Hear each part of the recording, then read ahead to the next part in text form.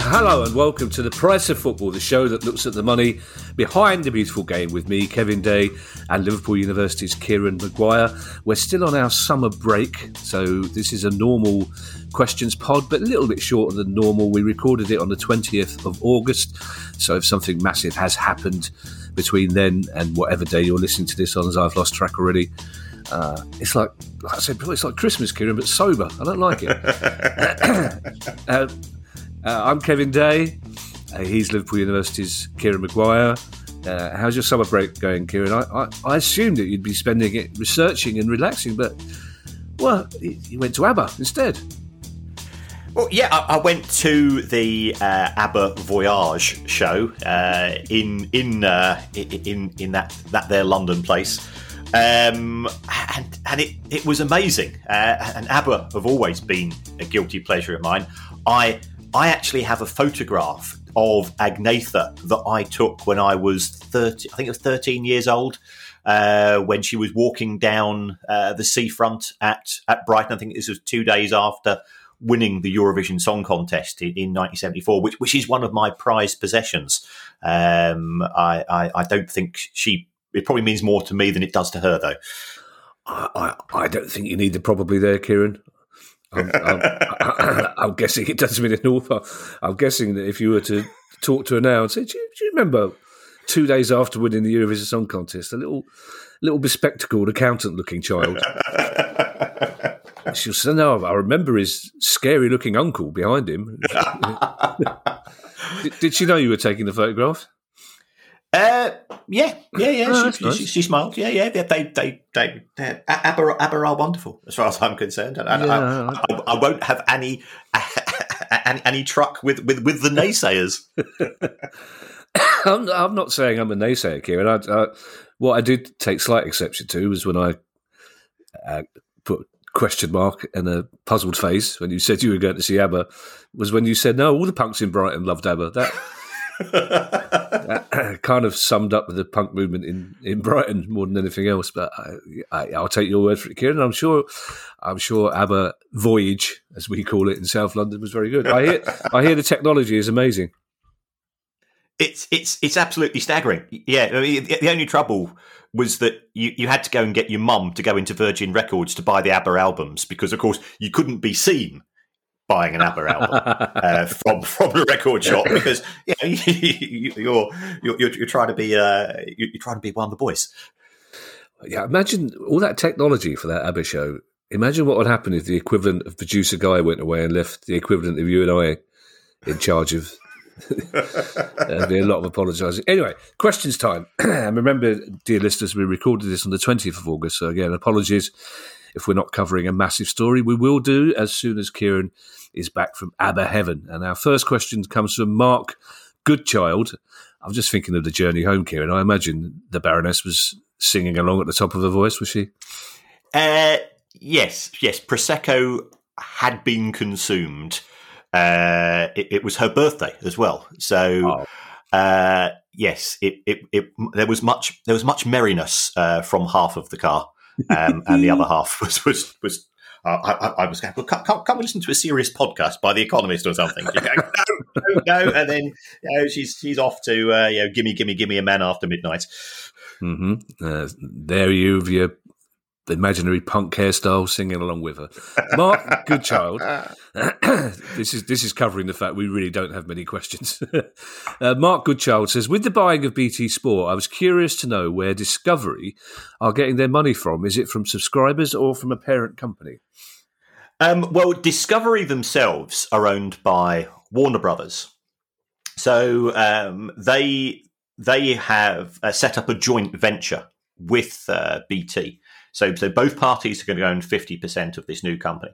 But in order to get things aligned on setup, Discovery they've only put in an initial £93 million. So that's less than the cost of a film.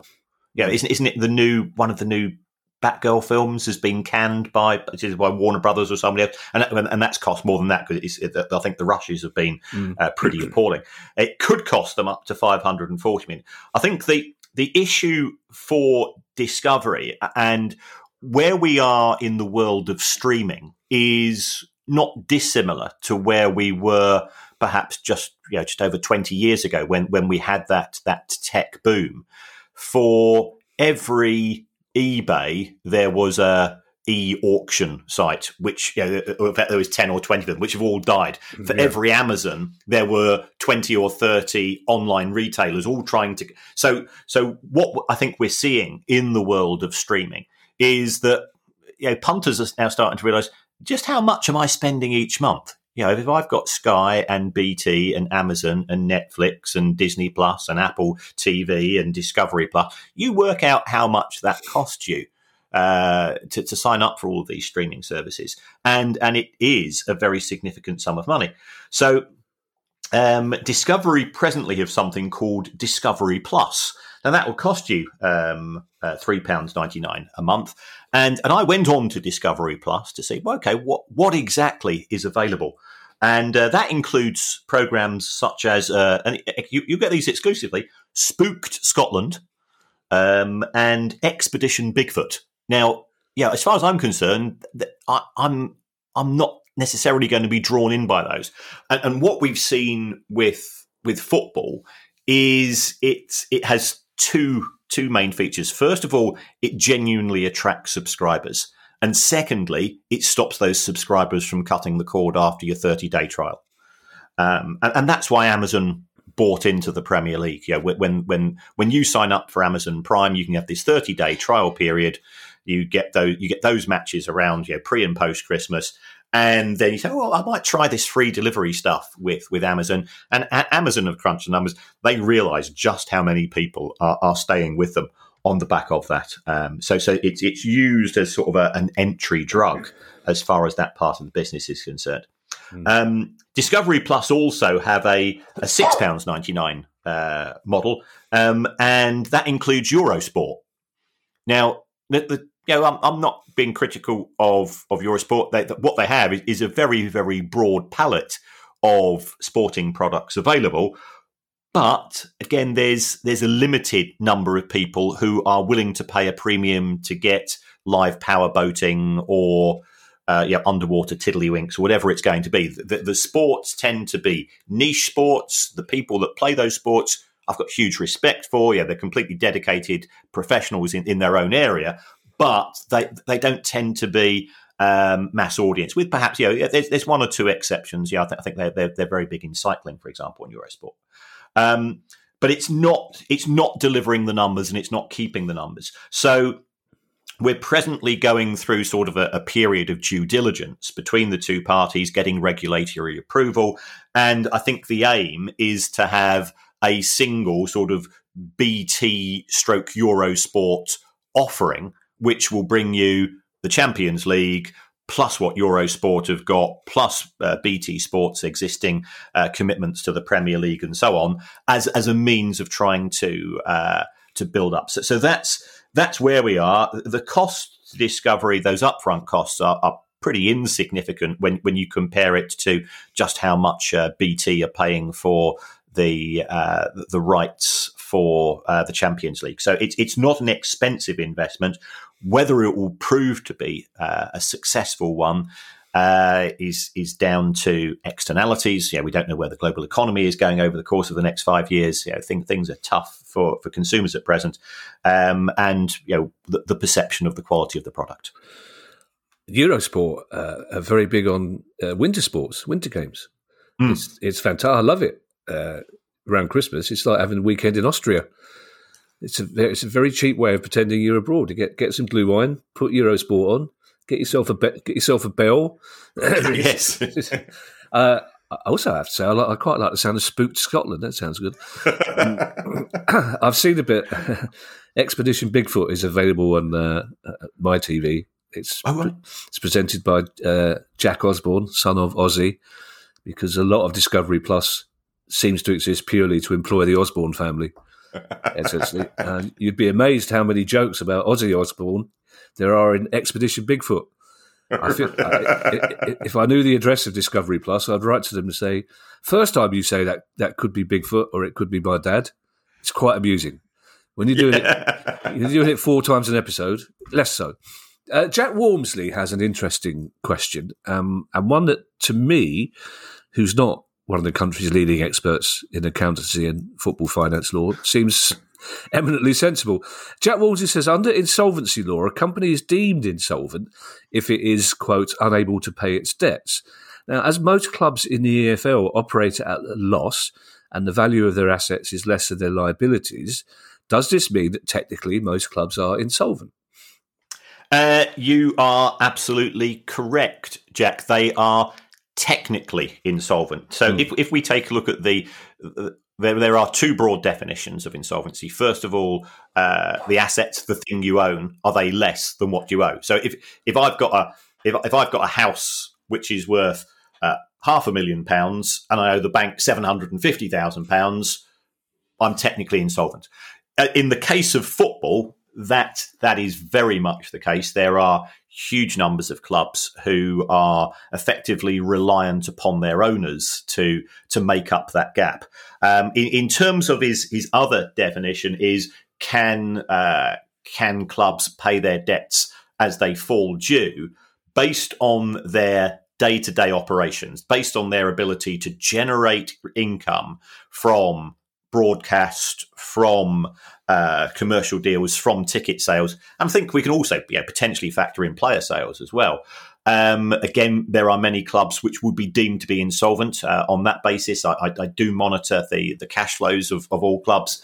And again, those clubs are reliant upon owner benefactors to dig them out of their mess. So football is a precarious industry. I was talking to somebody earlier this morning before we had our conversation, and he was going, "Well, yeah, football's been really successful." I said, "Well, you've got to look at the numbers in a bit of detail. Since the Premier League started, the total income of the Premier League has increased by 2,800%. On the face of that looks absolutely fantastic." You then look at the wages of the Premier League, and the wages have gone up by 3,300%. So it means that the main benefactors of the success of the Premier League have been the players. And I've said this on many occasions. I've got no issue with that whatsoever. It's a talent industry, and I'd much rather the money goes to the talent than the owners. But I think it is indicative of an industry in which cost control has not been a success throughout certainly the last 30 years at least.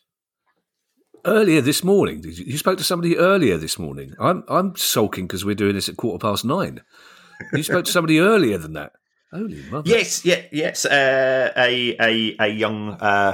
We've got a huge range of listeners, and somebody who is doing a master's dissertation contacted me and wanted half an hour of time. And I think we're both firmly of this belief that we want to help anybody that we can. So any student that wants to get up at 8 o'clock on a Saturday morning, first of all, I think your membership of the National Union of Students should be cancelled from an old student's point of view. But fair play to you. And I also admire anybody reaching out. I think that does show a bit of initiative.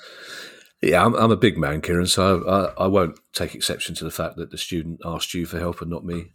It's fine. It's probably best if they don't ask me. Did ABBA do Money, Money, Money last night? Robot ABBA, did they do that? They did. No, they didn't know that there was that. And there was the name of the game that they didn't do. And they did a couple of new songs. I thought, why are you getting robot avatars to, because we've all been to those gigs by bands and say, "Oh, we've got a new one." You think, okay, right, time to go for a dump. It's just and the whole impetus, the whole momentum of the crowd, and we were quite fortunate because we were right at the back in what they call a dance booth, and the Baroness and a load of ladies of ABBA-style years, shall we say, were all dressed in their ABBA costumes, and they were giving it loads on the dance floor, and I was tapping my toe. A friend of mine who works in the music business was invited to an exclusive private concert by Tom Jones to debut his new album. And my friend went with about 150 lucky people to this private gig, assuming, of course, that they would hear a couple of classics. But no, he did the new album, that's it. And then when there was some disquiet at the end that he wasn't coming back, the person from his record company said, "Oh no, he's not allowed to do any of the old stuff because of COVID regulations." So, and didn't explain why. But presumably because people would have been bopping and getting a bit up close and up close and groovy, which apparently they certainly weren't during the new stuff. But that's annoying, isn't it? You sit there politely doing Tom Jones' new stuff, and at least throw "Green Grass of Home" in.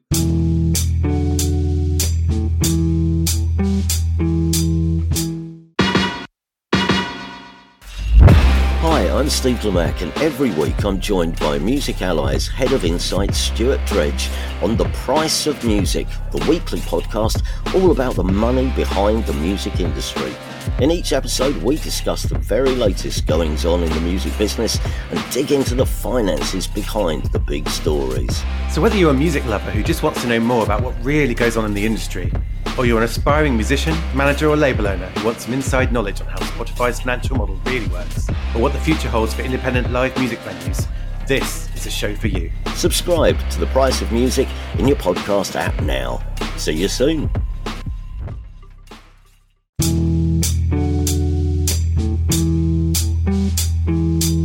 Gareth Williams has a question that I think a lot of fans will be asking starting round about now, basically.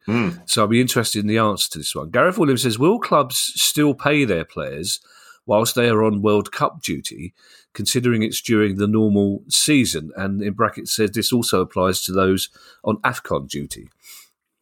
The simple answer, Gareth, is yes, they will. The players have a contract of employment with the football clubs, and that contract, and this is an ongoing issue for those clubs that have players who play in AFCON. That contract says we're going to pay you every month because you're still employed, but FIFA, and I'm sure there's many of our listeners that regularly look at FIFA's accounts. If you go to the FIFA 2018 annual report, you will find, if you go into the small print, something called the Clubs Benefit Programme. And what FIFA have done, because they don't want to upset football clubs, because in theory you might get a few clubs starting to be a bit awkward going forwards. They have something called the Clubs Benefit Programme. And for the 2018 World Cup, FIFA paid to football clubs $209 million to cover wages during the tenure of the tournament. And what FIFA also have is a deal that if any players are injured during the World Cup and they subsequently miss matches for their domestic club, then FIFA has insurance payments to them to cover the fact the club is now paying the wages and the players unable to perform. So there is a compensation scheme from FIFA. It's a reasonably generous one as well. The World Cup is a spectacularly successful competition from FIFA's point of view, and it's not in their interests to upset the club's day-to-day employers. Our next question comes from Simon Henson. I don't know if Simon is related to Jim Henson, but how lovely to even have the same name as a man whose imagination brought joy to millions of people. Simon says, my club Wycombe Wanderers recently moved away from the EFL iFollow app and created our own, Wanderers TV, which went live on February the 1st. Is setting up your own platform like this more lucrative? If it is, why are more teams not doing it? Are you aware of the costs of the iFollow service, as the EFL would presumably take a cut? Well, yes, I mean, the EFL do take a cut to cover their sort of central costs, and that's That's eminently fair. If we take a look at the current position, I think it's 43 out of the 72 EFL clubs are involved in the EFL's own scheme. And then we've got other clubs such as Wycombe. I think Derby used to have something called Rams TV, where the club provides this service effectively as a sideline. There's different rules in terms of international rights versus domestic rights. We've still got the 3 p.m. Saturday blackout. The issue of streaming is proving to be an interesting one. So our friend Andy Holt at Accrington, anybody that follows Andy's Twitter feed, which is and Andy gets his views across. I think it's fair to say that Andy is very unhappy with the current arrangement, because what the EFL clubs voted for was that the club selling the iFollow pass, and broadly what happens is that you pay £10 and you get a match pass. 100% of the money is given to the club that sells the pass. So therefore, if you've got a big club in League One, so we're talking, the likes of, Pompey, Ipswich, Sheffield Wednesday, Derby themselves, of course, now, and Charlton and so on, they keep all the money. He says, he knows that Accrington is a smaller club. The population of Accrington is, 35,000. It's also, it's not far from Blackburn. It's not that far from, a number of large clubs in the Northwest. So Accrington have their work cut out. And he says, one of the reasons why we've managed to compete in League One is that we've always gone out of our way to be an attractive place to visit from a away fans' point of view. You and I, we did our live show there, and we were absolutely knocked out by the facilities. So his concern, and you can understand where this is coming from, is that it has a potential impact on away fan attendances. If you are coming from, say the Southwest, or if you're coming from a fair old distance, you've got to get your way up to Accrington. You've got to pay the match fee. You're then paying your money for catering and so on. And if the option is the alternative is to pay a tenner, watch it from home, Accrington get none of that money. So they don't get the match day gate receipts. They don't get the catering receipts. They don't sell a programme. And he says it will increase the gap between the rich and the poor. So he says, as far as he's concerned, streaming is part of progress.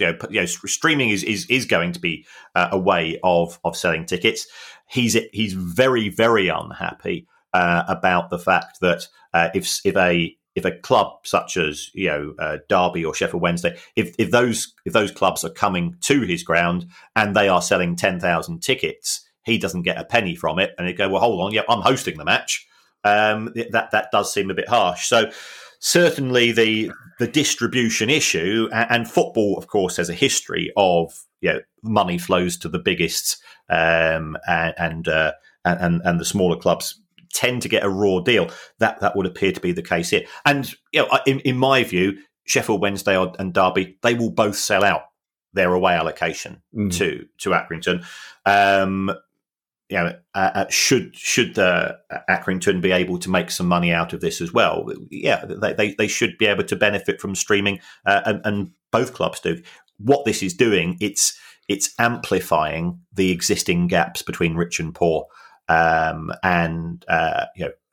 we can look at that from a much broader social and economic issue in this country at present.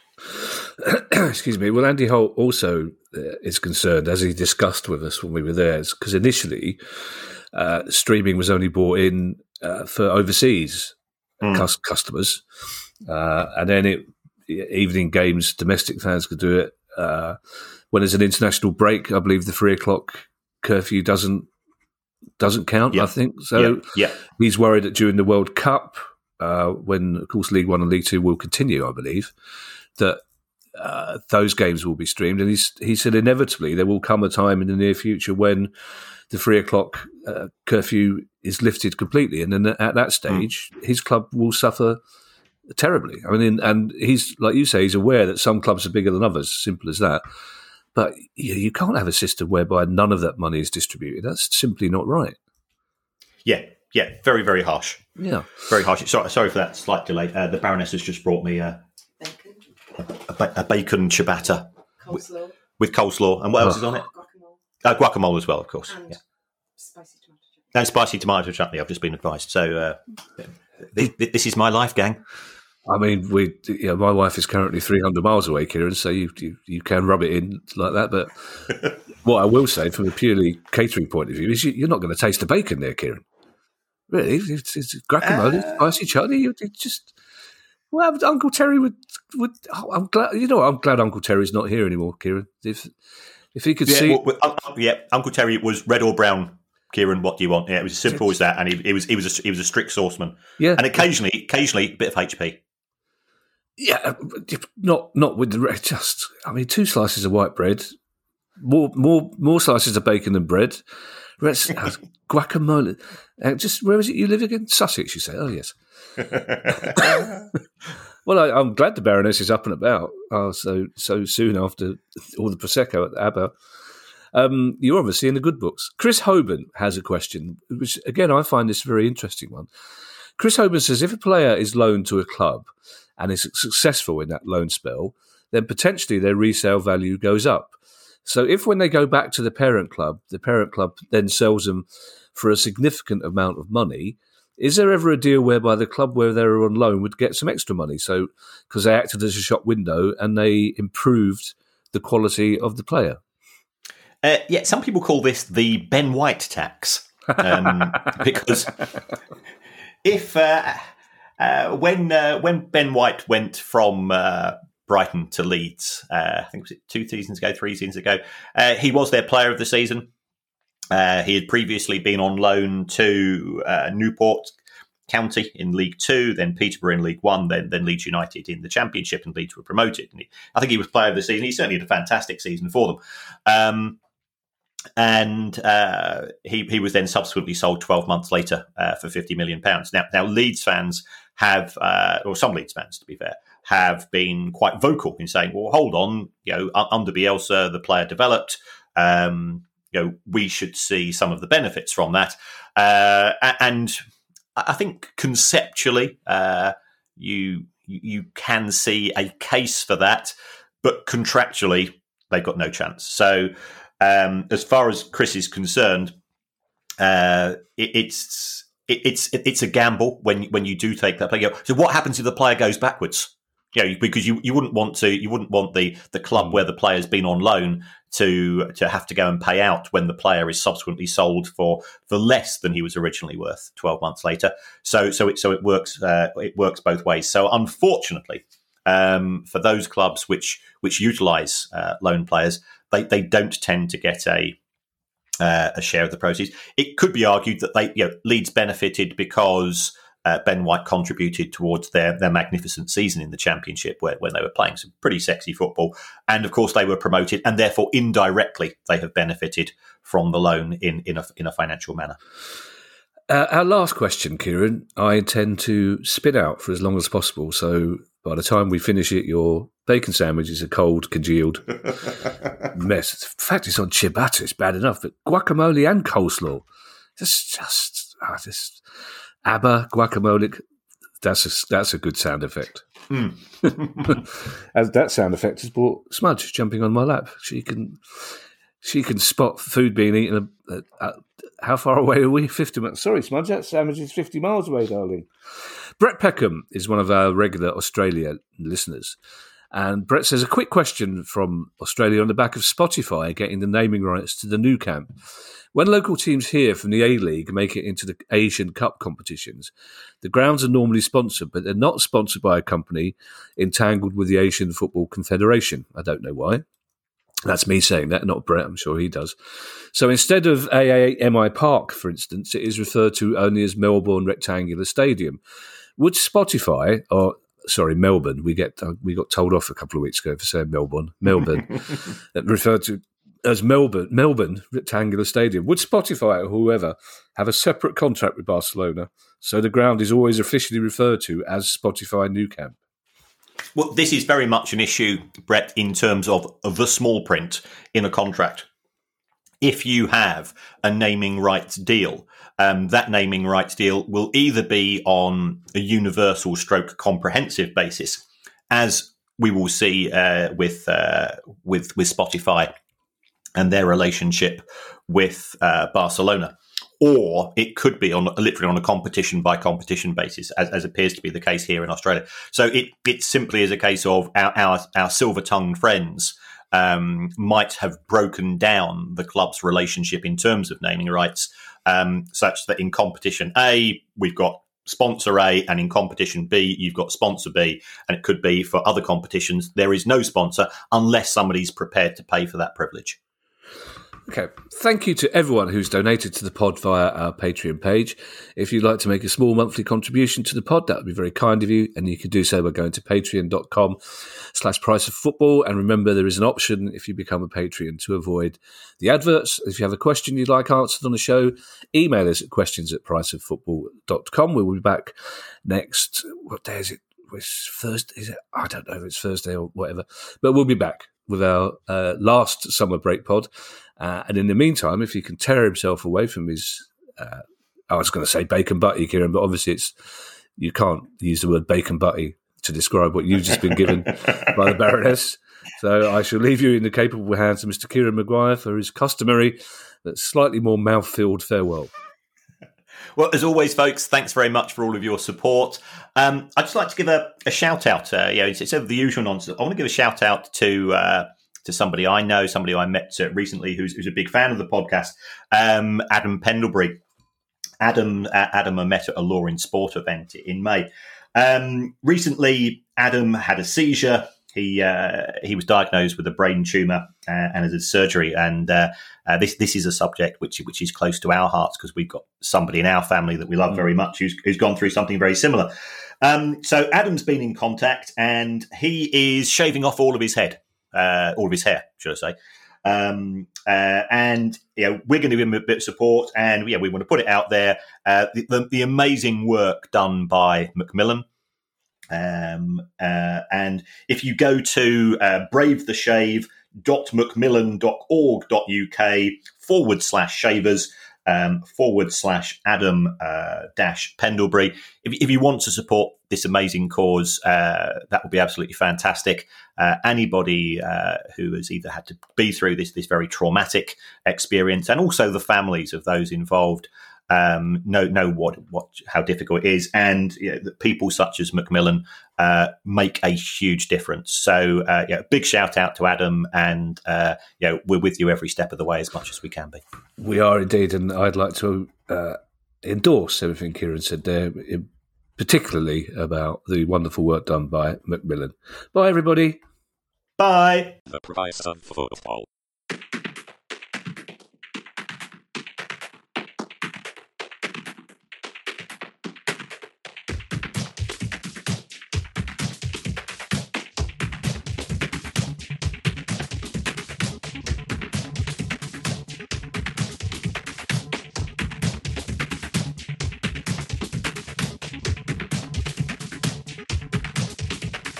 The price of football.